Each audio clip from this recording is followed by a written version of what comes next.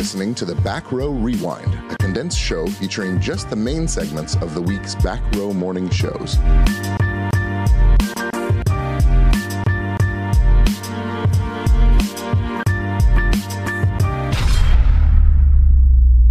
Rise and shine, nerds. You're tuned in to the Back Row Morning Show, proudly a part of the Love Thy Nerd podcast network. I'm Radio Matt. And I'm Mo. We are caffeine-fueled and ready to talk your ears off. I'm not sure I have enough caffeine. I don't think you do. Or maybe it's too much. Maybe too much.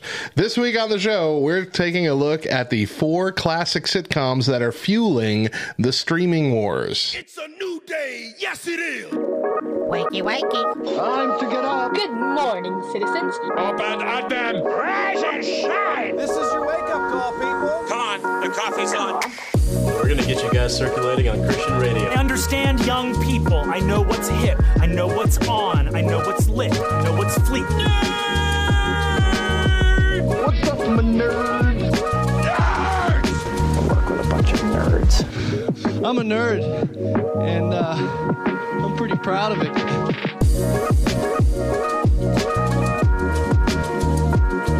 So we're going to move into our main topic for the week by starting with a kickoff discussion with our Discord, but not the way that we normally do it. We don't have people in the chat, but we have a lot of responses from the people in our Discord about the topic today. Let me explain what we're going to be discussing. Sitcoms, specifically the sitcoms that streaming services have been using as a base layer to keep fans subscribed.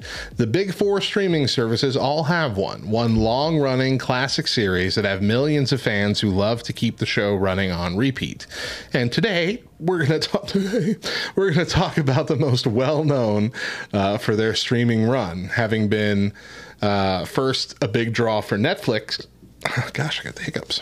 And now, Superpower Engage. I was about to say. And they're gone. And now doing a lot of heavy lifting for Peacock. We're talking about The Office. And here's the interesting thing. I chose this one to be the one where our Discord chimed in because I know Mo doesn't like The Office. Mo's not a fan. And I'm aware that The Office is wildly popular. And so I'm like, let's go to Discord. Let's see what people think. And boy, was I surprised at some of these responses. So let me read to you a few responses. Just general thoughts about The Office is what I was asking for. Okay. Brother Mon says, I tried to get in the show more times than I can count, and it always fell flat for me. I was left staring at the screen unmoved while the rest of my friends howled with laughter. I have enjoyed clips of the show, particularly Jim's pranks, but I've never actually laughed at any of them. Shrug. Oriel Jedi says, I don't think I'll be able to join I've tried to watch The Office twice and I just can't really get into it. I don't really see the hype of the show. People have said that it gets better after the first season, but I can't push myself to continue watching it. Misfire says, I could never enjoy it because it was too painfully close to accurate to the office culture I've worked in and had to deal with. Lark says, I haven't managed to get through more than a few episodes. Thray says, I love the idea of it, and clips always have me laughing, but full episodes never quite landed. So much secondhand embarrassment, but not gonna lie, Jim and Pam pining hits the feels. Thank you, YouTube clips and best bit videos. At this point, I responded, I am finding these responses fascinating. And Brother Mon said, dun, dun, dun, plot twist. There are no Office fans here. Let's see. Brother Mod added, this show was the thing to watch when I had roommates. They had people from our development come over every night it aired to watch. Invited people from their churches. I wanted badly to like it and enjoy it with them. But here we have KY Redhead, who said, we love The Office for the most part. Charlie and I are swapped Pam and Jim, and it's really fascinating and cringy to see how their relationship developed without Jesus or the positive influences we've benefited from. So it's like watching how they would have been had they not been believers. Got it. You know, kind of thing. Also, Dwight is who I could have been without any of the above. And then I think she was adding something else. She said, maybe we enjoy it because we don't have relationship or work woes that are represented on the show. Same reason I can't watch Gilmore Girls. Personal experience as a daughter sours me. Ooh, okay. I can see that.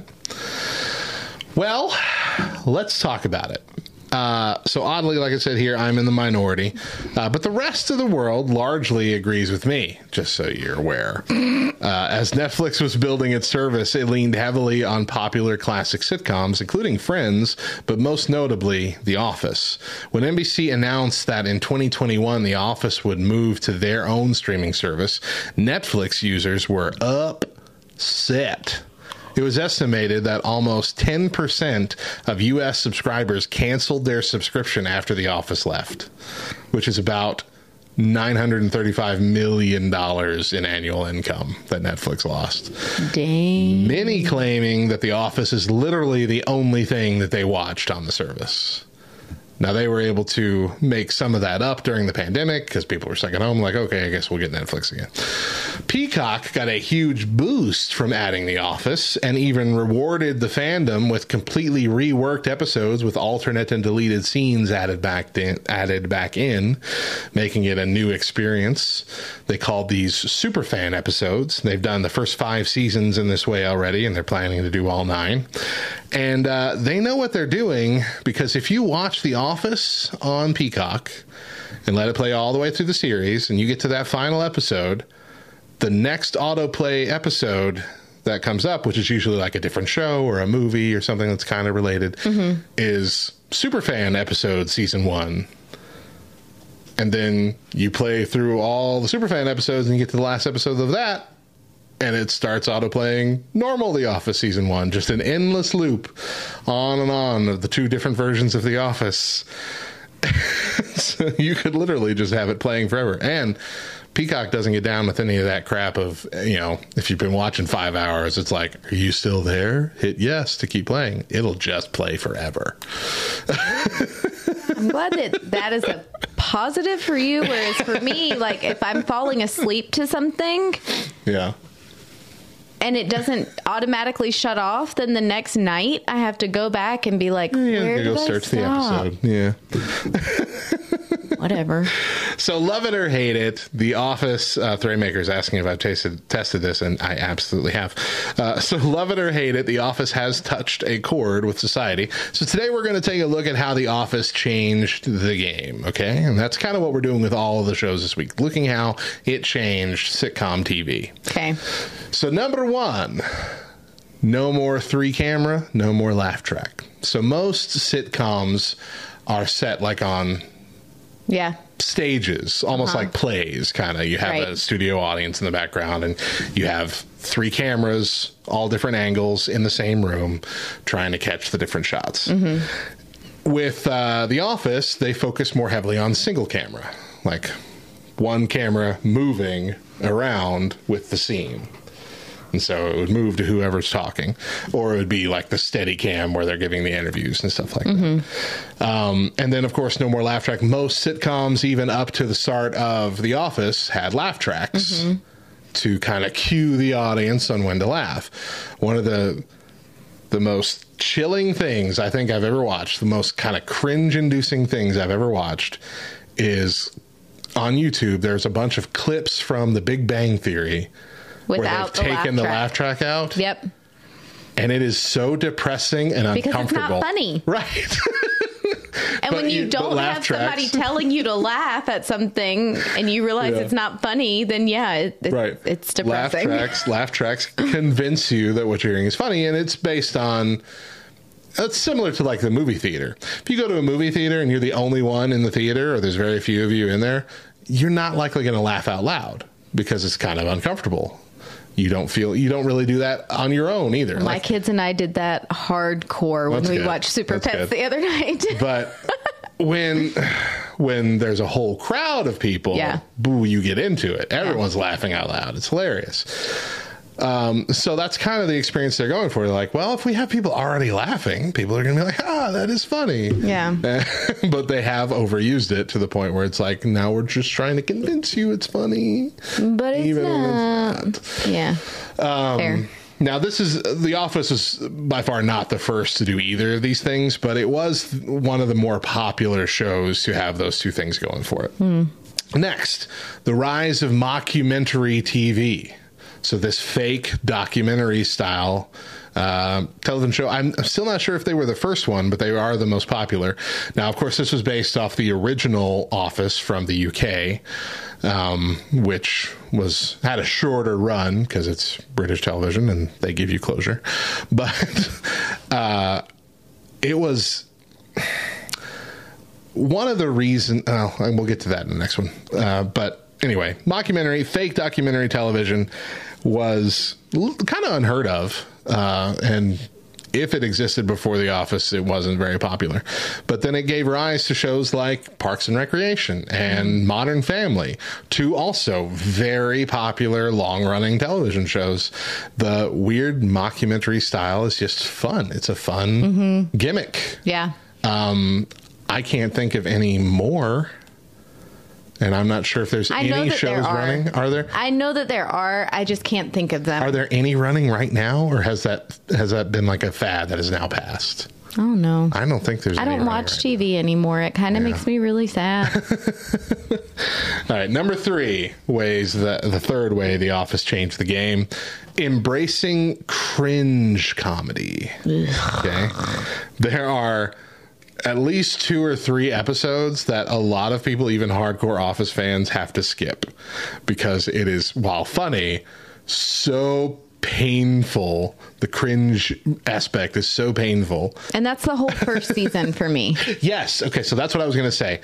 The first season of The Office tried to copy essentially the same aesthetics, the same feel as the British version. The British version is like that the entire way through. Yeah. They only have 2 short seasons and a Christmas special, but like all of those are just a little rough. Just your whole body's clenching just a little bit every now and then. And so The Office here in America tried to do the exact same thing, but American audiences typically aren't really looking for that. And so they had to retool it for season 2. And by season 3, they had it nailed down with the new feel for it.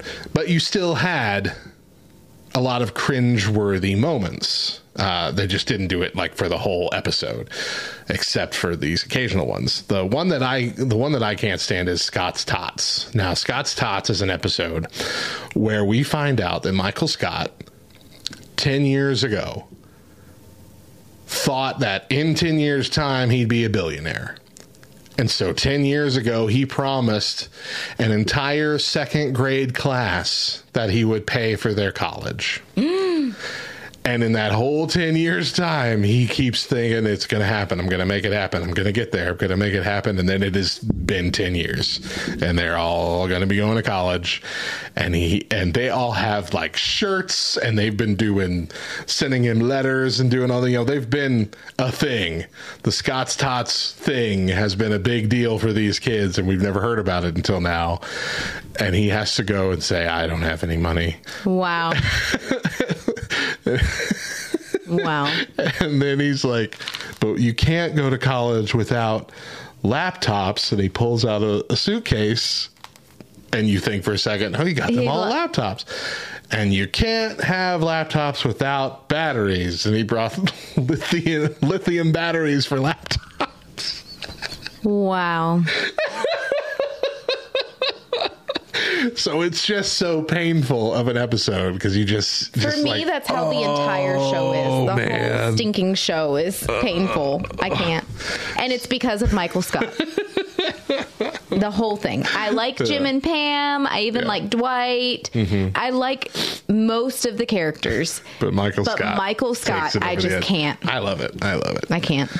All right. The next thing that The Office did to change sitcom culture was investing in digital content. They were one of the earlier adopters of like webisodes from the show. And they created several different like mini series for online only. Usually utilizing the secondary characters, the side characters, and giving them like a full story online, which is really cool.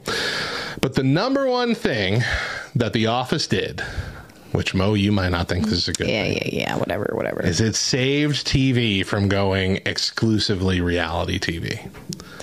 This was the early 2000s was the height. Yeah. That's when reality TV was really taking off. It is super inexpensive to make compared to sitcoms. And you can get so much content out of it because a lot of these reality shows are like recording people 24 hours a day. Like this is cheap, quick, easy, and most people loved it. And so every network was changing all of their primetime viewing shows to reality shows, be they competitions like singing competitions, American Idol or whatever, Survivor, Big Brother, all cooking competitions, Hell's Kitchen, MasterChef. All those were coming out and becoming the primetime shows on the networks. And The Office was one of the few TV shows that were able to claw out a portion of the nighttime, the primetime slots and say, no, we're still here. We can still make really good, worthwhile comedy that's worth investing in. And I remember that paved the way for all of Thursday night on NBC again to be comedies. And it was The Office, Parks and Rec, My Name is Earl, and Community. And that was my favorite 2 hours for like 4 years. And none of them had laugh tracks. 2 of them were mockumentary style. All of them were very kind of different shows compared to what we're used to seeing in sitcoms. Like it gave us faith in sitcom TV again. Well, and I will say, like, I love reality television. But there is something to be said about a good sitcom that you can just kind of get lost in and not really have to be super invested in the characters and kind of can skip an episode and pick right back up. But that's not The Office. Here's what I have to say. I love cringe comedy because I know that it's fake. When I get cringiness from reality TV shows, I'm like, this is actual humanity on trial, and I hate it. Okay, and here's the flip to that. Like, people watch sitcoms and find themselves in the characters. Like, that's why you get so invested in the show, is because you find yourself or you find someone who you love and care about in one of the characters. And for me, having a character like Michael Scott drives me bananas. The thought that my boys could watch this show and be like, I am totally Michael Scott, because there's a lot of Michael Scott in both of my children. I do not ever want for my kids to aspire to be like him. No. Just for everybody on Twitch. You're holding it close to your microphone and not to the camera. The Dundies. How can I explain it? Earned that award for winning an office trivia contest here at Blackwater Coffee. You earned an award. We're going to talk about the other sitcom that was doing heavy lifting for Netflix for years before it was acquired by another streaming service. It's HBO Max's Friends. Now, of the 4 series we're spotlighting this week, this is the one that I'm least familiar with. I have seen the whole series, but only once through. Beyond that, it's just been random episodes here and there. But Mo, you hate this show, right? Absolutely. It's the worst show that has ever aired on television, ever. Not. Don't let them hear you say that, even joking. Not. It's my favorite show of all time. I watch it every single night as I go to bed. Every night. Every night. To this day. Turn the TV on, put on HBO Max, pick a random episode of a random season to start, and I just fall asleep. Is that the only reason you have HBO Max? Yes, it is. It is. And what is really sad is we have you own all the DVDs, right? Yeah. But it's so inconvenient now to set up a DVD player in every room. But, well, and I only watch it at night as I'm going to sleep. It's not as if I wish when we were first married, one of our wedding gifts was like a home theater system that had the 5-disc DVD player. I wish we still had that, because that made nighttime viewing super easy because we'd just pop in 5 discs and it would just rotate through all 5 as... Yeah, anyway. That'd be most of a season you could get through there, yeah. Yeah. Or a whole season, right? A whole season. Seasons are at least 4. 4. Sometimes 5. If it had like bonus stuff. The Office had a 5-disc season, and it wasn't just bonus stuff. Like, it was an extended season. They had like 27 or 28 episodes in that one season. I will say watching it on DVD is far better than watching it on any sort of streaming or... Why is that? Because you actually get the content that was removed and clipped for like timing purposes on television. It has all of that in there. Like, there's whole pieces of conversation. They don't put those back in for the streaming services? Nope. Oh. Nope. I'm feeling like that's only Friends. I mean, I don't know. There's no other. I know for all the series that I've had and owned the DVDs for, the streaming versions have been pretty much identical. Yeah. With the exception of like the occasional someone in this episode said something that today is too racist to be on a TV show, so we can't air that show at all anymore. For whatever reason, with Friends, they air like on you can stream whatever was aired on television. Weird. Not what was made. That's real weird. For DVD. That's real weird. Yeah. Well, KY Redhead says, I can't stand Friends anymore. We watched in college and loved it, but I love Mo. Thanks. Or love Mo. I love you too, Hillary. Which kind of made it sound like sarcastic. I love Mo. Let's take a look at how Friends changed sitcom TV. All right? All right. Number 1, Friends was really the rise of the friendship-based sitcom over the family or workplace-based sitcom. Yeah. And this paved the way for shows like How I Met Your Mother, New Girl, Community, Big Bang Theory, which... Again, love it or hate it, it was a popular show that ran for 10 seasons. See, and I'm of the mindset that How I Met Your Mother is just It really Friends is. It's really just remade. like this generation's Friends. It's like it as if Ross was telling his own story, his perspective, because he would be oh man, what's his name? I just had a brain fart. What's his name? Who? Bob Saget's character. What's his name? Oh. Ted. Ted Mosby. Yeah, Ross and Ted are the same person. Have you met Ted? Yeah. I love How I Met Your Mother. I do like How I Met Your Mother. Far more than Friends. Not far more, but I do like, Yeah, it's a very fun show. Yeah.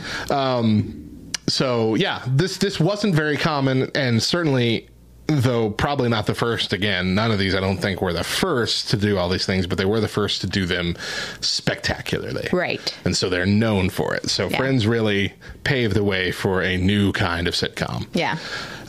Friend groups being made up of both men and women was also not a common thing on TV. It's usually... If you're in a group of friends on TV, you have your guys all together, you have your wives all together. That's kind of how it went. Yeah. It wasn't a situation where any guy, girl, combination of any of the 2 of the 6 could hang out and it'd still feel normal. Right. And there would rarely be any kind of like romantic stuff going on. Like there was romance, there was stuff in there, but for the most part of the show... They were really just all friends. They could just all be friends. They all kissed each other at least once. Sure. In the show. Every single one of them. But still, for the most part. I mean... Yeah, there was romance with each one. Sure. Except Monica and Ross. But that's because they're brother and sister. So, that would be strange.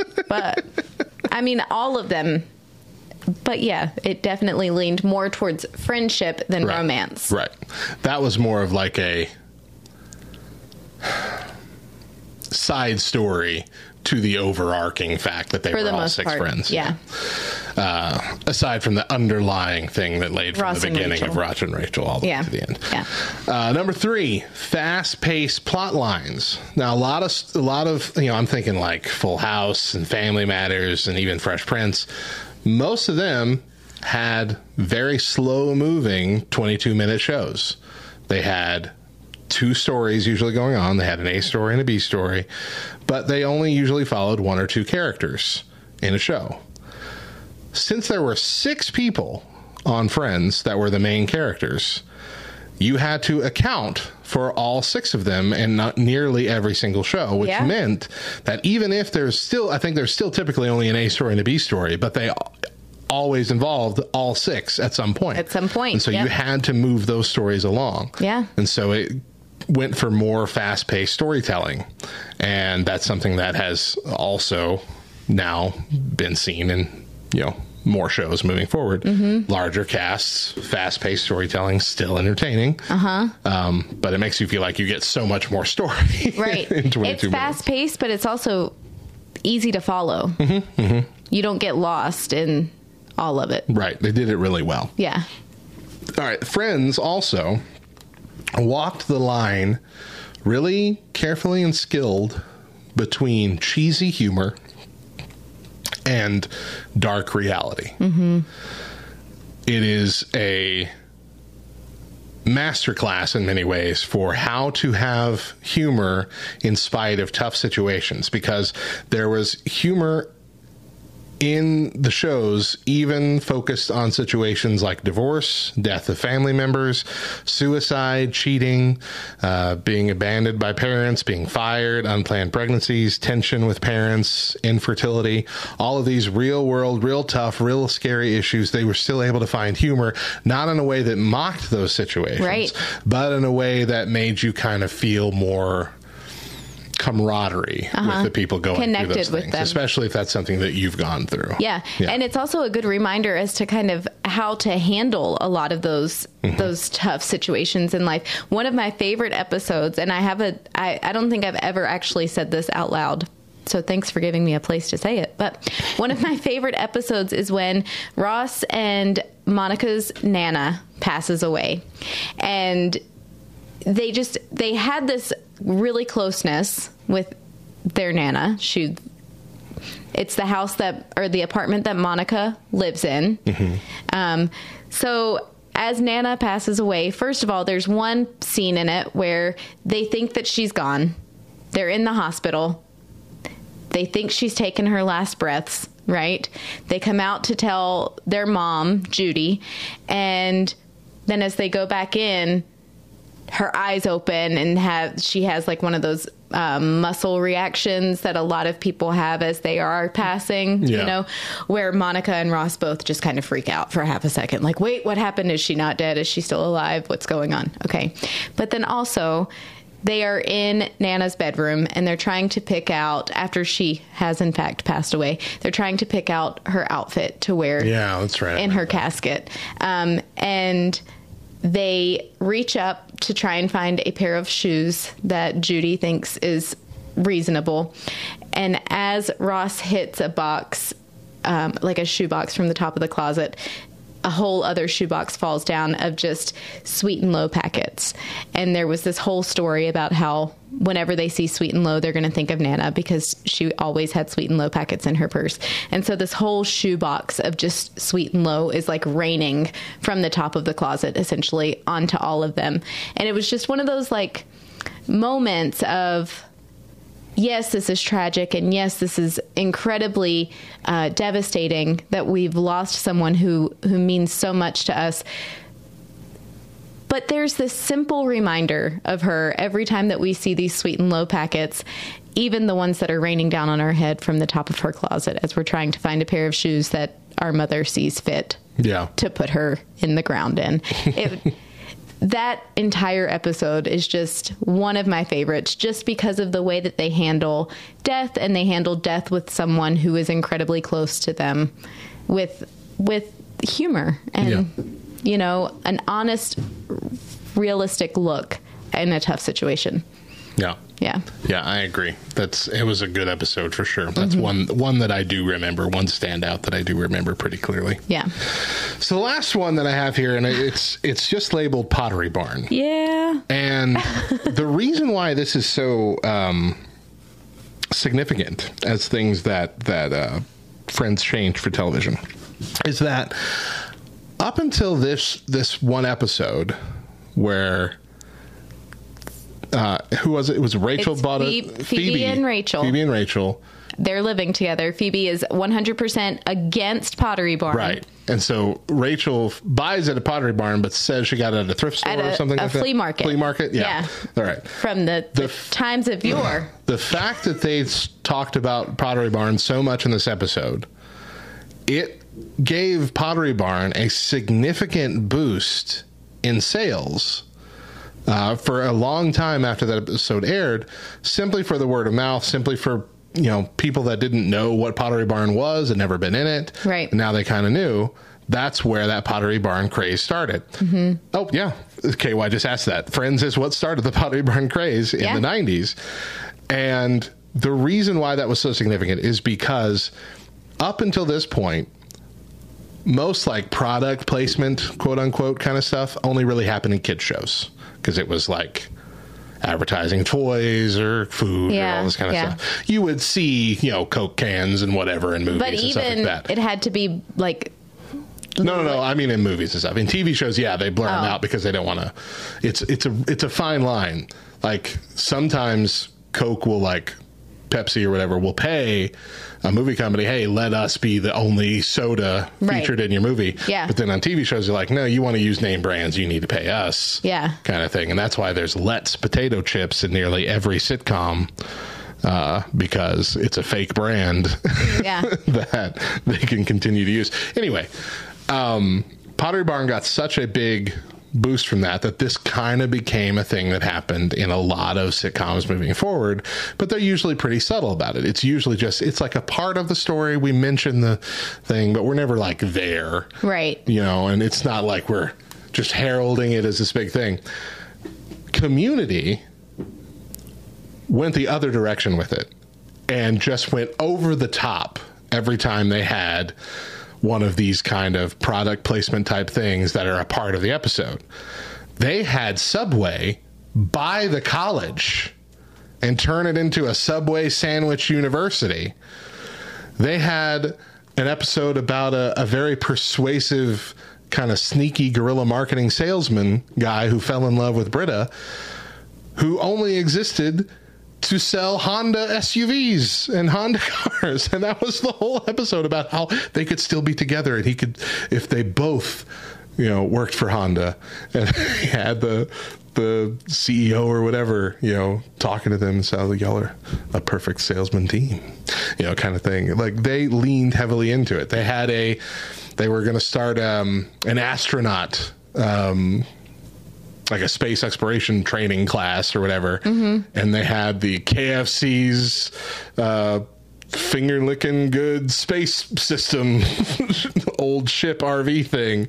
They really did go over the top. They went nuts with it, and they knew that. I mean, they wanted it to be, over the top. But like that kind of stuff, more subtly, Subway's been in like Chuck. Do you remember Chuck with Zachary Levi? He was like a accidental super spy kind of guy. No. Okay, well, it was really good. But anyway, Subway was in that all the time. Like it was never, a couple of times it was over the top, but for the most part it wasn't. It's just like, the boss is eating a Subway sandwich and it's just very well presented right there. It's like, takes a bite of it, and that's the whole thing. But it really paved the way for getting businesses in shows, and I don't know if that's a good thing or not.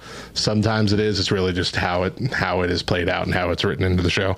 I really actually loved the over the top Community versions, but yeah, that's one of the ways it changed it. I'm not really saying that it changed it for the better, but that is one of the ways that Friends changed TV.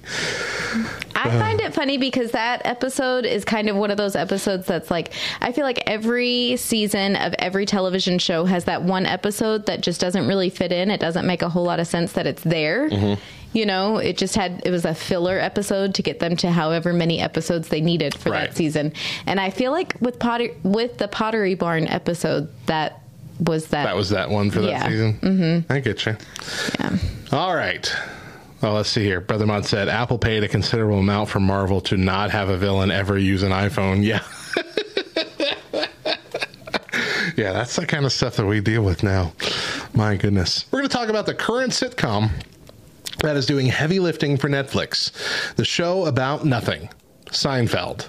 Seinfeld is a classic change up to the sitcom formula. Are you a fan, Mo? Of Seinfeld? I don't think I would say I'm a fan. Okay. But I don't hate it. Okay. When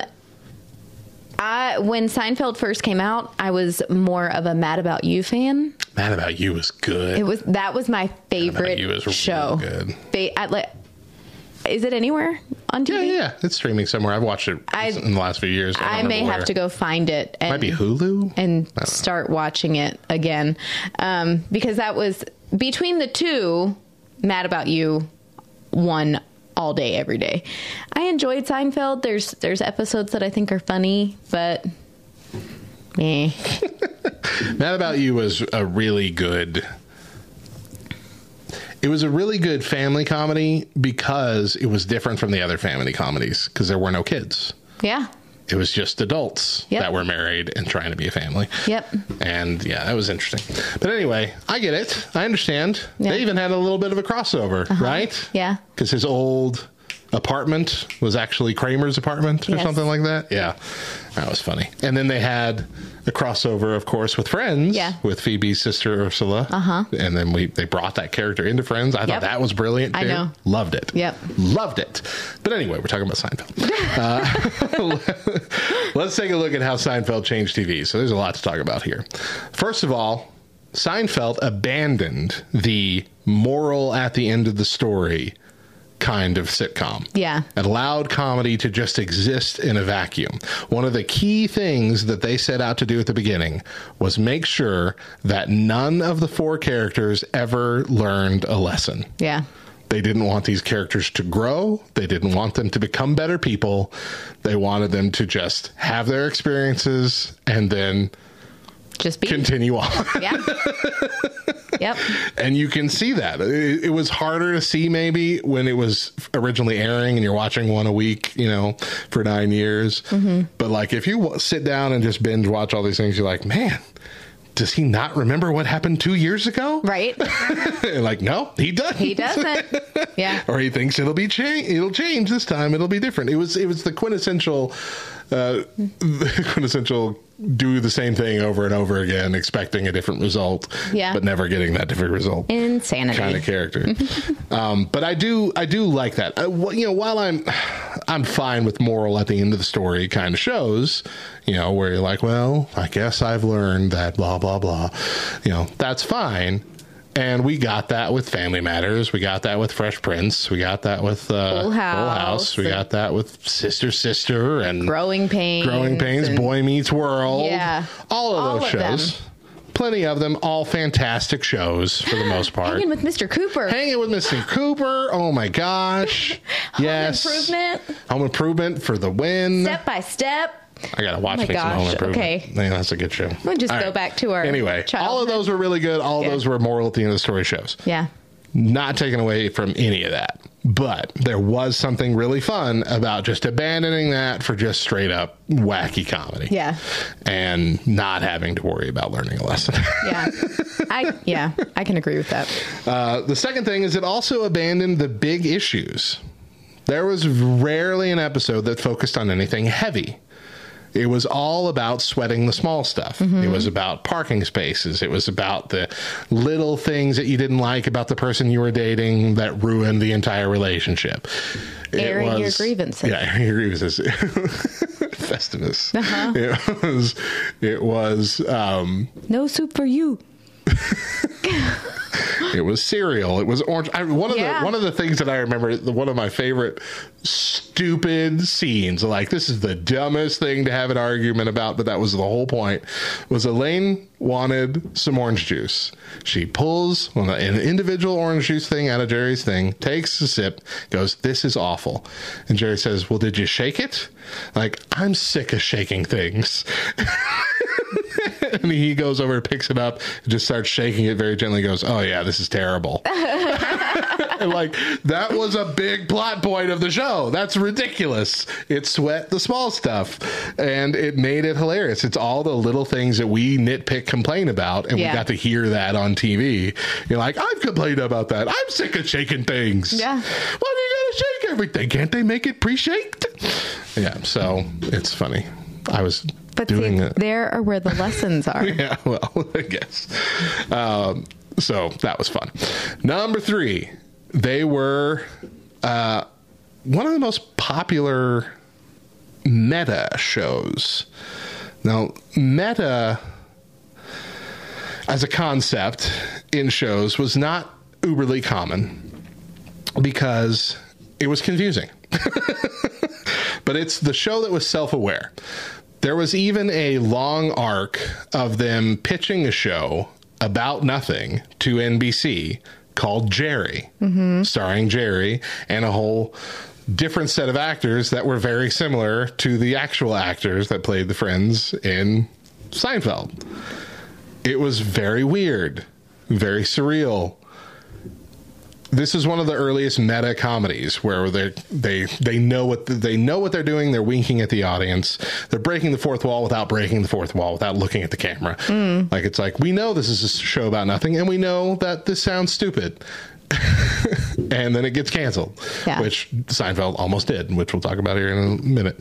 But like, it was one of the first self-aware comedies that winked at the audience like that. Yeah. And so it paved the way for things like Community. Community is just nonstop meta nonsense. 30 Rock, Family Guy, things that are self-aware, shows that are self-aware and nod at the audience a lot within that. Yeah.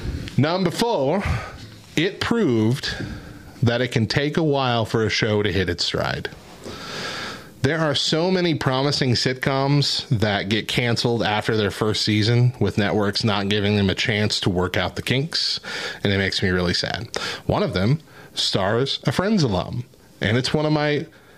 I have like a dozen or so shows that only had one season, and I have that season because I bought them in like Big Lots or whatever when we didn't have a lot of money. And most of them, I can see. But there was one show starring Matthew Perry called Go On. Did you ever see this? Yes. I loved it. It was okay. Look, I understand it wasn't perfect, but it was a great start. Better than The Office, better than Seinfeld first seasons. Yeah. Like, as a first season with the cast of characters it had, it could have gone real far.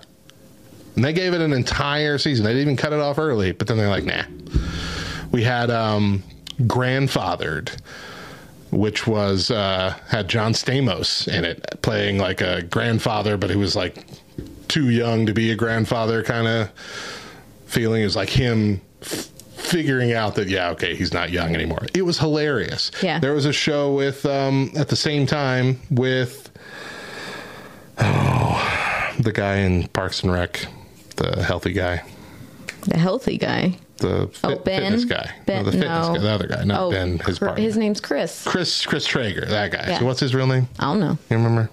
Anyway, that guy, he got a new show, had a whole season. It was really hilarious, and they canceled that. I dislike that they don't give shows time to work out the kinks and become good. And I think it should be proven with The Office and with Seinfeld that this is something worth trying with most shows, because The Office should be proof enough that shows deserve to get a second chance, because The Office bombed in season 1 and season 2 was wishy-washy. It didn't really hit its stride until season 3. Seinfeld didn't even was like on the verge of cancellation for the first 3 years. It didn't take off in popularity until season 4, which is a lot of episodes to get through. Yeah. And 3 solid years to get through. But they kept it on there and kept giving it a chance. And then it hit season 4, and now it is one of the most iconic TV shows of all time, because they gave it time to work out all the issues and become something amazing. Yeah. And so I think this proves we should give it a shot. Brother Maud here says, New Girl's first season was super shaky too. It definitely was. But then New Girl became one of the most popular shows. I love New Girl. New Girl's hilarious. Yeah. Hilarious. Lastly, last way the Seinfeld changed TV on our list here is the rise of the female comedy lead. Yes. So before this, there were female leads in sitcoms, but in most cases, they played the straight man of the ensemble, Golden Girls notwithstanding, because they were all women. Right. Elaine Bennis brought the woman out of the love interest role, which she had in like those first 5 episodes of the first season. Brought her out of that role and made her as slapstick, as offensive, as satirical, and as hilarious as any of the 3 men. Yeah. She often got made fun of. She often was the butt of the joke just as much as the other guys were. They didn't like put her on a pedestal, but they also didn't lower her beneath the men either. Like, she was co-equal in presentation of the show. And it paved the way for other comedy leads like Liz Lemon in 30 Rock, Jessica Day in New Girl, Kimmy Schmidt in Kimmy Schmidt, Unbreakable Kimmy Schmidt. Yeah. Like, it was a big deal. It was a big deal. And so that's kind of what we've always wanted, right? I mean, you can speak to this better than I can, but we've kind of always wanted not women put on a pedestal over the men and not women beneath the men. We wanted equal, for them to be seen as equally as funny, talented. As good. Right. If there is a television character that I feel like, one, I want to be most like, and 2, that I do kind of feel like I'm most like, it is Elaine. I do kind of have, she doesn't have like girlfriends, you know, she's more of a guy's girl, has this group of dudes that she just typically hangs around with, but she can hang with them. She doesn't have to be like babied and, like, they don't have to soften themselves around her for the sake of her. Kid gloves. Yeah. And that but exactly, she's hilarious. She is just as hilarious as the guys are. Serves her own right, has her own way, just very much one of the comedians, just like George, Kramer, and Jerry. I like to think that is me. Sort of. You also can dance. So. Hey, I actually can dance. Thank you very much. I got rhythm and funk. You got rhythm and blues. Whatever rhythm you think you have gives the rest of us the blues. You're hilarious. Brother Mod said, now Julia Louis-Dreyfus is Val in Marvel, and the old adage is you live long enough to see yourself become the villain is proven yet again. Yeah. I can't wait to see what they're really going to do with her. Like, we've seen her a little bit in Falcon and the Winter Soldier and the tail end of Black Widow, and I think that's it. But I'm pretty sure she's recruiting the Thunderbolts. Is that the story? And Thunderbolts is supposed to be the last movie, I think, of Phase 5. I don't know, but it's going to be good. I'm excited. I will tell you, I think my favorite thing about Seinfeld is that it really drives home the idea that you can take 4 very different people. When you're in high school, when you're in elementary school, middle school, your friend group, you all pretty much look the same. Yeah. You look the same, wear the same clothes, like the same things. And the second that you come to find out that there's a difference, then that friend is like, oh, we're not friends anymore. I can't play with you anymore, But once you're an adult, you kind of realize how silly and juvenile that is. And I can remember watching Seinfeld as a preteen and a teenager and kind of having that realization of these 4 people are very different. They would not be friends if they were in middle school or high school because they are so vastly very different. It just kind of drove home the idea for me that when you're an adult, friendship is about so much more than your likes and your dislikes and how you look. And it's just about getting along with people who are different than you. That's my favorite thing because like Kramer, George, Jerry, they're all very different. Yeah, 3 incredibly different men that are there's like no similarity there. They shouldn't be friends. You know what I mean? Yeah, but they are. Anyway, that's my favorite thing about Seinfeld. And they also did embrace cringe comedy a little bit, like early aspects of cringe comedy. One of my favorite things is the fact that they did not give the show a happy ending. The final episode of Seinfeld was a big event. It was like the biggest event since the final episode of MASH. Like, people were ready for it, and they were like, good show too. And they're like, we're not going to tell you how long the episode's going to be, just the start time. Come enjoy it. And it was like an hour and a half long. It's 90 minutes. And the whole episode, and spoiler alert if you haven't seen it, but it's been so many long years. Right. The whole episode is just how terrible of people they are. How they are visiting another state that has a Good Samaritan law, and they watch this guy get robbed in the street, and they happen to be filming him because they're on like a vacation. One of them has a camera, and they're filming it, and they're just making commentary. Oh, you hate to see that. Oh, poor guy. That kind of thing. And they're making snide comments about him being overweight or whatever, and then he goes on, and they get arrested and put on trial because they didn't intervene in any way or call the police or do anything. They just sat there and watched and videotaped it. And so they brought in all these classic characters that have been slighted by these four in the 9 years previous, and just put them all on the stand and tell them how horrible they were. And then they end up all going to jail. And that's how the show ends. And I remember people were livid about it. I thought it was hilarious. I don't remember it. You don't remember that? People were livid. That's how it ended. And it ended, like, the very last scene, I'm pretty sure, was Jerry Seinfeld giving a stand-up set in prison. Like, it was ridiculous. A ridiculous way to end a show, but it was the perfect way, in my opinion, to end that kind of show. That kind of show was a show about four people who never learned their lesson. And this show, that episode, just showed how over the 9 years, they certainly didn't. And now they have to pay for it. And go to jail for 2 years or whatever it was. Very odd. Very, very odd. I loved it.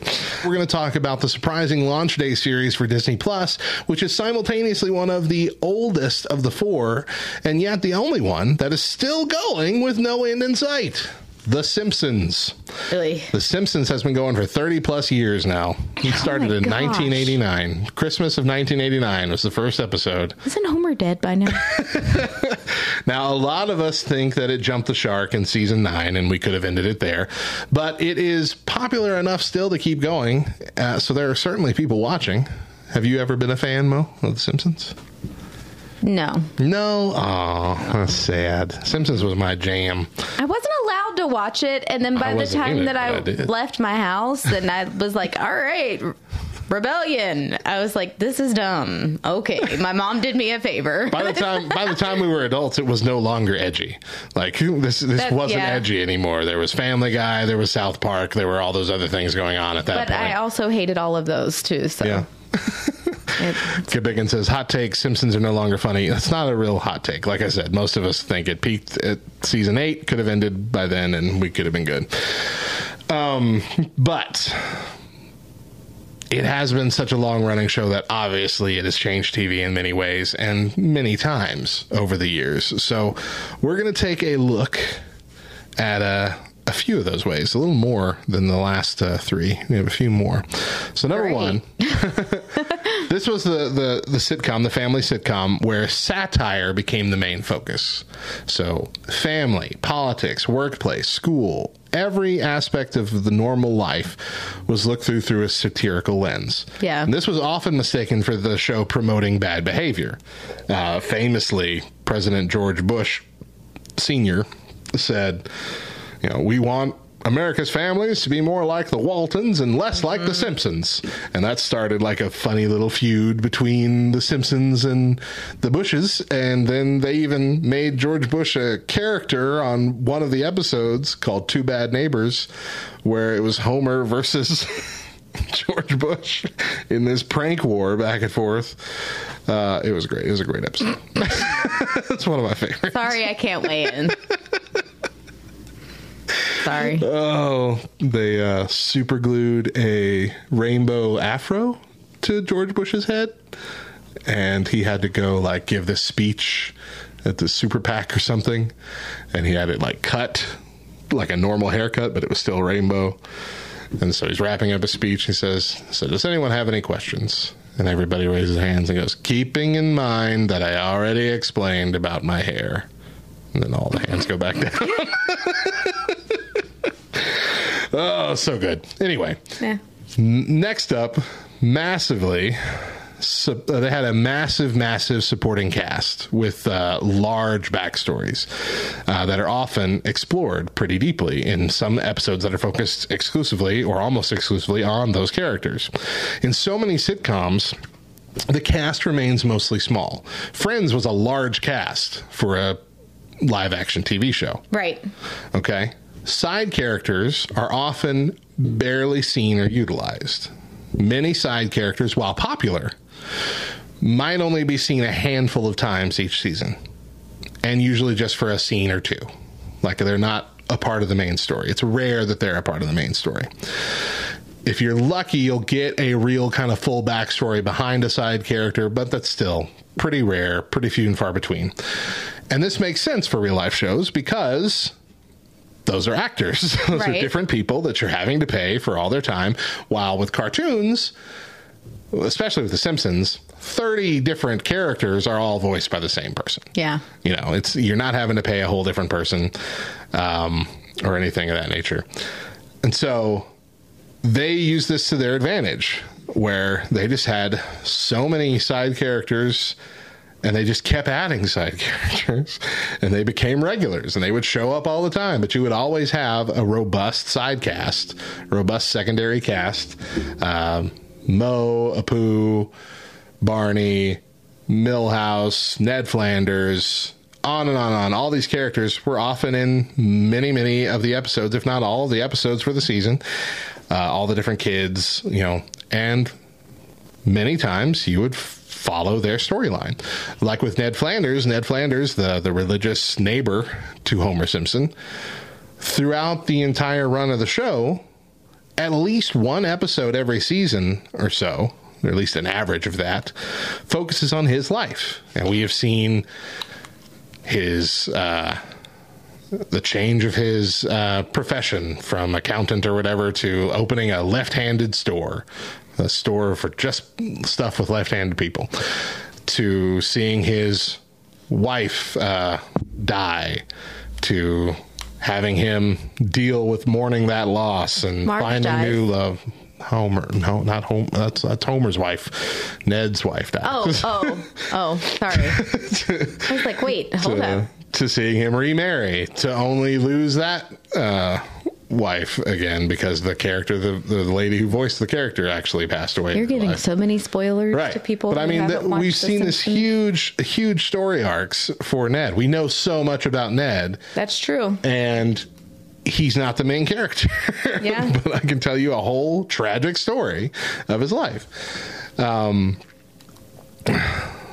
Goodbiggin says, I really like the episode where they find out that Homer is super smart. He just shoved a crayon up his nose as a kid and it kept him dumb.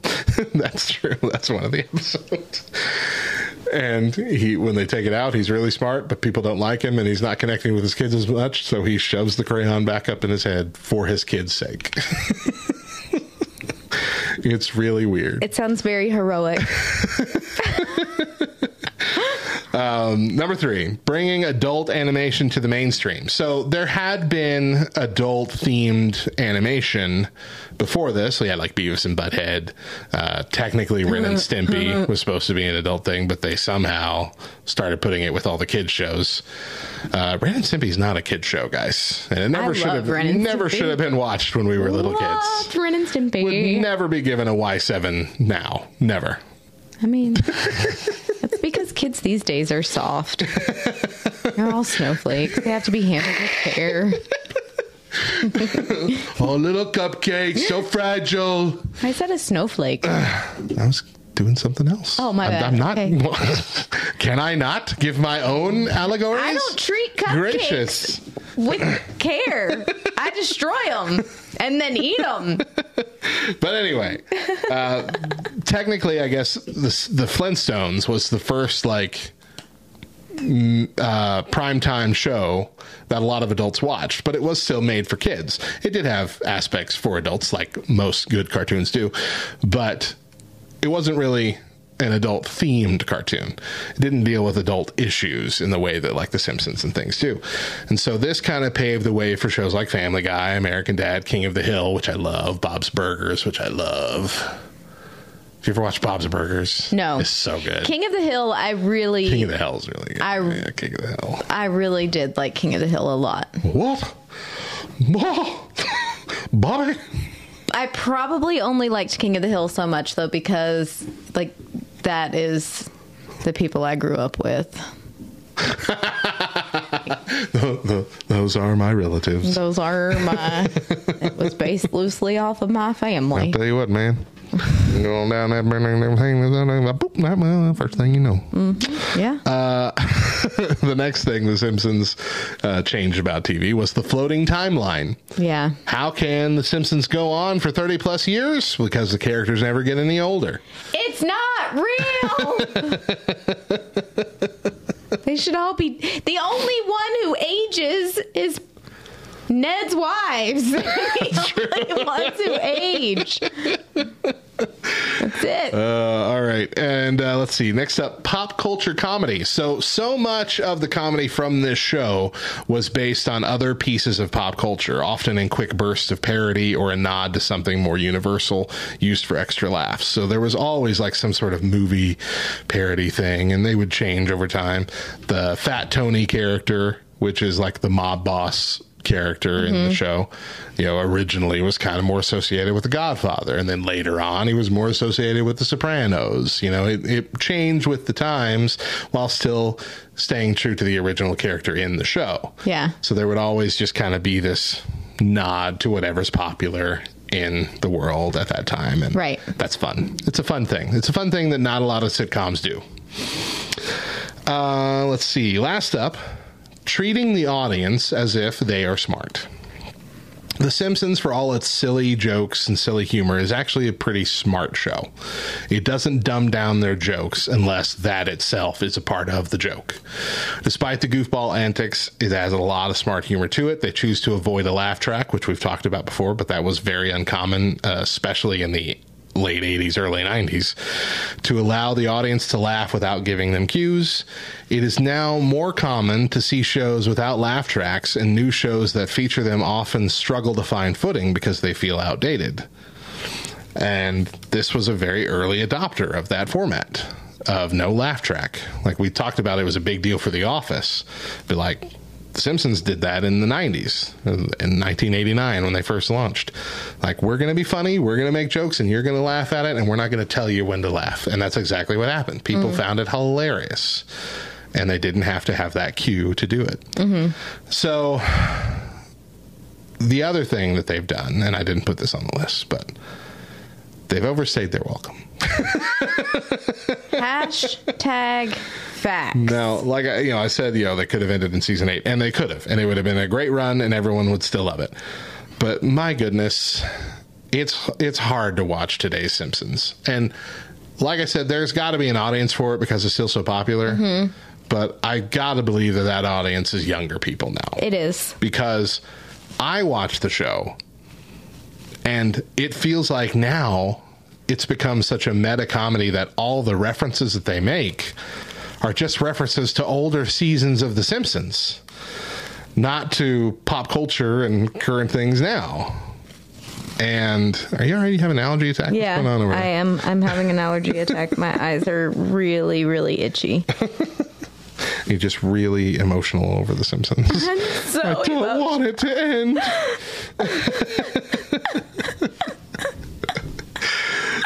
So Simpsons, look, they just came out with an article saying that they've already been greenlit, I think, through season 34, and it still might keep going. And I think they're making another movie. They did finally make a movie. That was something that took forever. But they only have the one, right? They only have the one. And that came out in like 2005. Yeah, it was around there. Yeah, it was. Yeah, because Topher was a baby. Yeah, it was a good movie. I liked it. It's ridiculous. I am wearing a Homer Simpson shirt. The people on Twitch have noticed that. Woohoo! Woo! Can't get him in there. There's his head. You can see his head. But yeah, this is my favorite shirt. He also has a sign above him that says dope, but I thought, like, when I bought that sign for him, it was because it was like Homer dope. Says dope. Yeah. So you thought it said dope. Yeah. Because it looks like the Simpsons kind of like font and coloring and everything. It gives me Simpsons vibes. I've never thought about that, but it kind of does. The first time that I saw it, I was like, oh, the Simpsons, it's perfect. And then I was like, wait, but it says dope. Look, here's the wonder about the Simpsons, okay? I wear this shirt that's got, Homer Simpson going, woohoo! That's all it is. It says woohoo on the top. Anytime, every time I wear this out in public, like at a store, mall, anywhere else, soccer game, 100% of the time, at least one person says, hey, that's a cool shirt. I've gotten more compliments on this shirt than anything I've ever accomplished in my life. Just wearing this shirt has gotten me more love from strangers than anything I've purposefully done. And it is very sad. But people love The Simpsons, and they love this shirt. That is super sad. I don't get, like with other shows, I'll wear like Green Lantern shirt, or I'll wear a Batman shirt, or Star Wars, where they're like, you like Star Wars? What do you think of this? Blah, blah, blah, blah. I don't get that with this. I'm like, you like The Simpsons? What do you think of this? I got cool shirt. Dude, your shirt is awesome. That's what I get. That's all I get. No commentary on the show. They're just like, that's awesome. And I'm like, I don't know why. One day you need to be like, people keep telling me that. Can you, what is why do you like this? I don't know where this is from. Yeah. I've never seen whatever this is. Somebody gave me this shirt for a gift. I have no idea. But I'm really bummed I didn't buy like 4 of them when I first bought this, because you can't buy it anymore. And it's getting to the point. It's gonna fall apart soon. And I'm just like, man. Of course you can't buy it anymore, because even Walmart knows that The Simpsons... Walmart. Get out of here. Get out of here. I buy all my clothes at Walmart. What are you talking about? That's all for this discussion on the sitcoms that are keeping the 4 of the top streaming services afloat. That's going to do it for the Back Row Morning Show this week. We air our our daily morning shows exclusively on LTN Radio. Thanks. We air our daily morning shows exclusively on LTN Radio, LTNOnAir.com, every Monday through Thursday at 8 a.m. Eastern, with an encore at 10 a.m. But if you miss a day or just can't catch the show live, you can find the weekly podcast every Thursday afternoon by searching the Back Row Morning Show on Spotify, Apple Podcast, all the podcast apps. We'd also love a good review and 5 stars. And I know a lot of y'all haven't done it because we're not getting any new reviews going on. So, if you're feeling a little heavy weight of guilt for listening to our show for so long and not having given us a review, maybe check out lovethynerd.com. It is positively jam-packed with articles, podcasts, and videos that cover a wide range of nerdy topics. And just like any ministry, we are largely supported by those willing to partner with us financially. That's right. I'm actively working to make LTN my full-time job, but in order to do that, I need people who will join my partner team. I have a handful of awesome folks already who help support me in this ministry, and I'm extremely grateful and honored for all of them. And if you would like to join these amazing people, then please visit lovethynerd.com/Radio Matt, or you can reach out to me directly. Love Thy Nerd is a qualifying 501c3 nonprofit organization, and your gift is tax deductible. Follow us on all the socials at the Back Row LTN, and if you really want to get into the show, even literally, join us at backrowdiscord.com and watch along when we record on twitch.tv/LTN on air. Once again, I'm Radio Matt. And I'm Mo. And if nobody else tells you, we promise it's true. Jesus loves you, nerd.